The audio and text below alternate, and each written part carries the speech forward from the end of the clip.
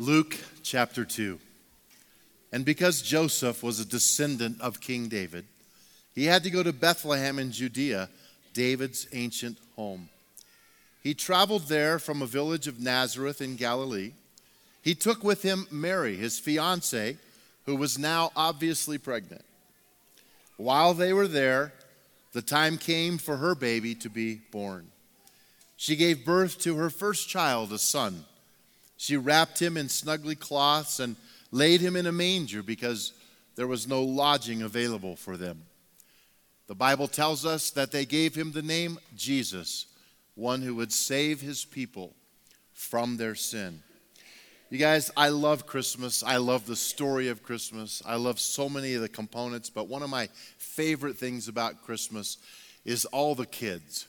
It's just so fun to see all the kids here today. Some of you all dressed up, and some of these kids who still haven't given up on the Broncos. It's just great to see you. I like that. But there's some really great stuff about kids. A Sunday school teacher actually asked in her class, so does anyone know Jesus' mother's name? And a little girl raised her hand and said, Mary. And she said, that's right. Does anyone know his dad's name? And a little guy lifted his hand and said, Verge. And she said, Verge, where'd you come up with that? And he said, well, everybody's always talking about Virgin Mary.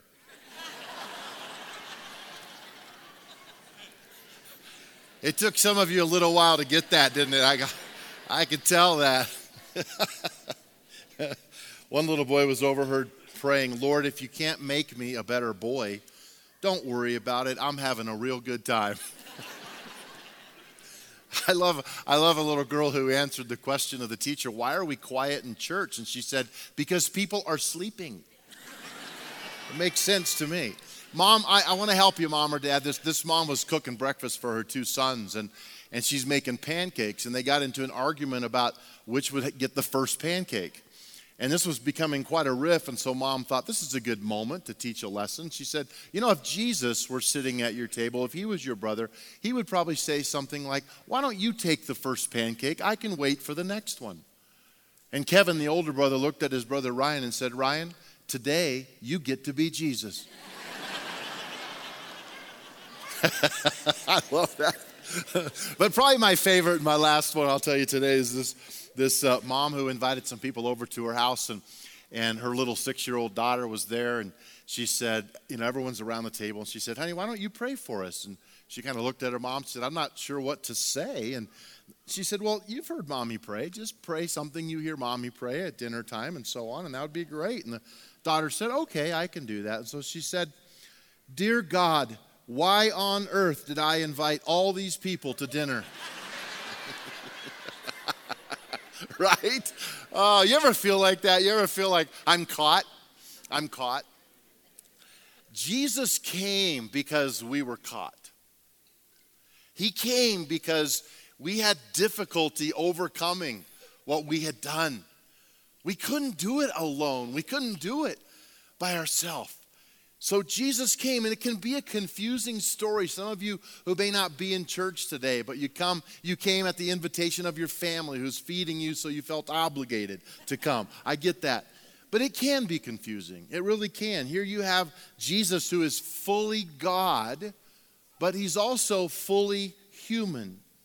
He comes to earth, but he's always been in heaven. He becomes a baby, and yet he's been alive forever.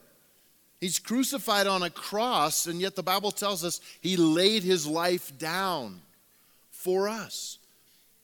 You know, you may not have this whole story figured out. You may not be a theologian. You may not know what the Bible teaches on every page. But there's one thing I want you to know before you walk out of here today that's very important to me. And it's this: Jesus loves you, whether or not you love him back. He pursues you, whether you pursue him or not. He is chasing you. He believes in you.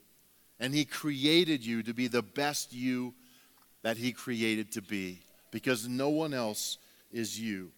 Please consider slowing down enough to letting him catch you because he's chasing you down and he loves you. And that's the message of hope that we have here at Timberline and in our lives. We don't have it all figured out. There are no perfect people who claim to be followers of Jesus. We're fallen people. We've been caught. We're sinful people. But we recognize that he loved us first. And that's why we have Christmas. That's why he came. Because he loved us before the beginning of the world. Now, this can be a difficult time of year also because many of you have lost loved ones. You have memories of family that now you're sad because you can't make any more memories with that person. I have a friend who was in the last service who lost 7 family members this year. Just tragic, some of them tragic. And I said, I'm so glad you're here.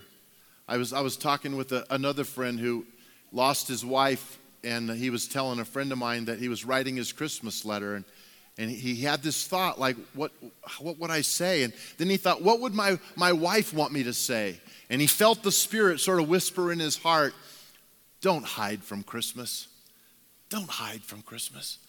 This is a moment where I know it's about Jesus, but could we together bring our sorrow? Could we bring our confusion? Could we bring some of the things that the family differences, the relationships, I know it can be awkward. That's why we have this candle on Christmas Eve. It's called our memorial candle.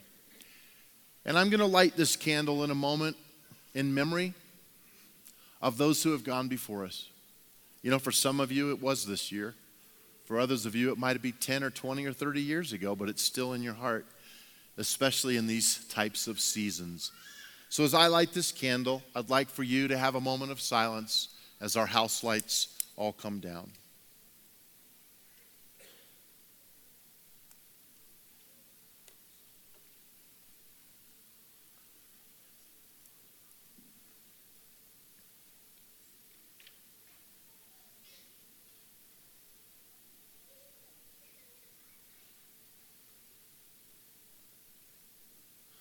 Lord, thank you for people who have made our lives better.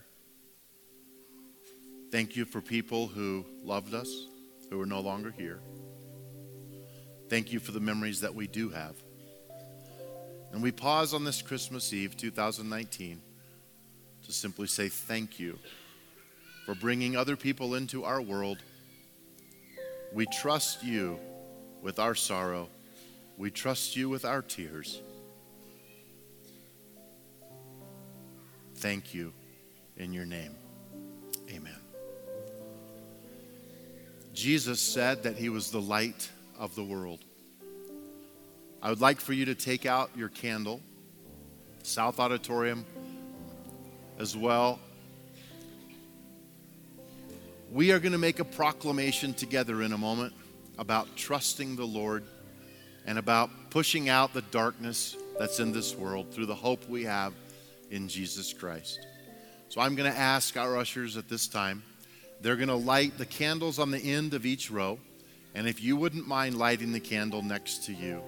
And I want you to watch as these auditoriums go from darkness to light.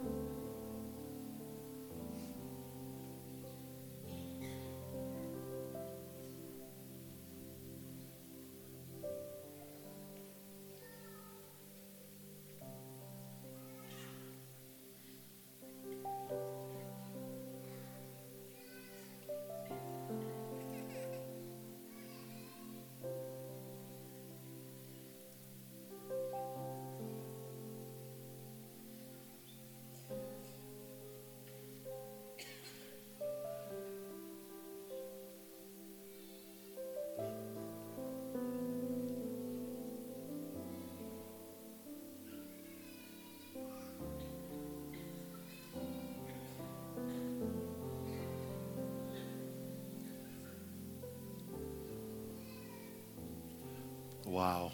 Absolutely beautiful. Absolutely beautiful. In John chapter 8, Jesus spoke again to the people, and he said, I am the light of the world. Whoever follows me will never walk in darkness, but will have the light of life. Today, these candles will symbolize our Lord and Savior, the light of God shining in us and through us. I'm going to ask that you say this declaration that says you are the light of the world, saying it to Jesus as we lift these candles up above our heads. Say it with me. You are the light of the world. Now look around.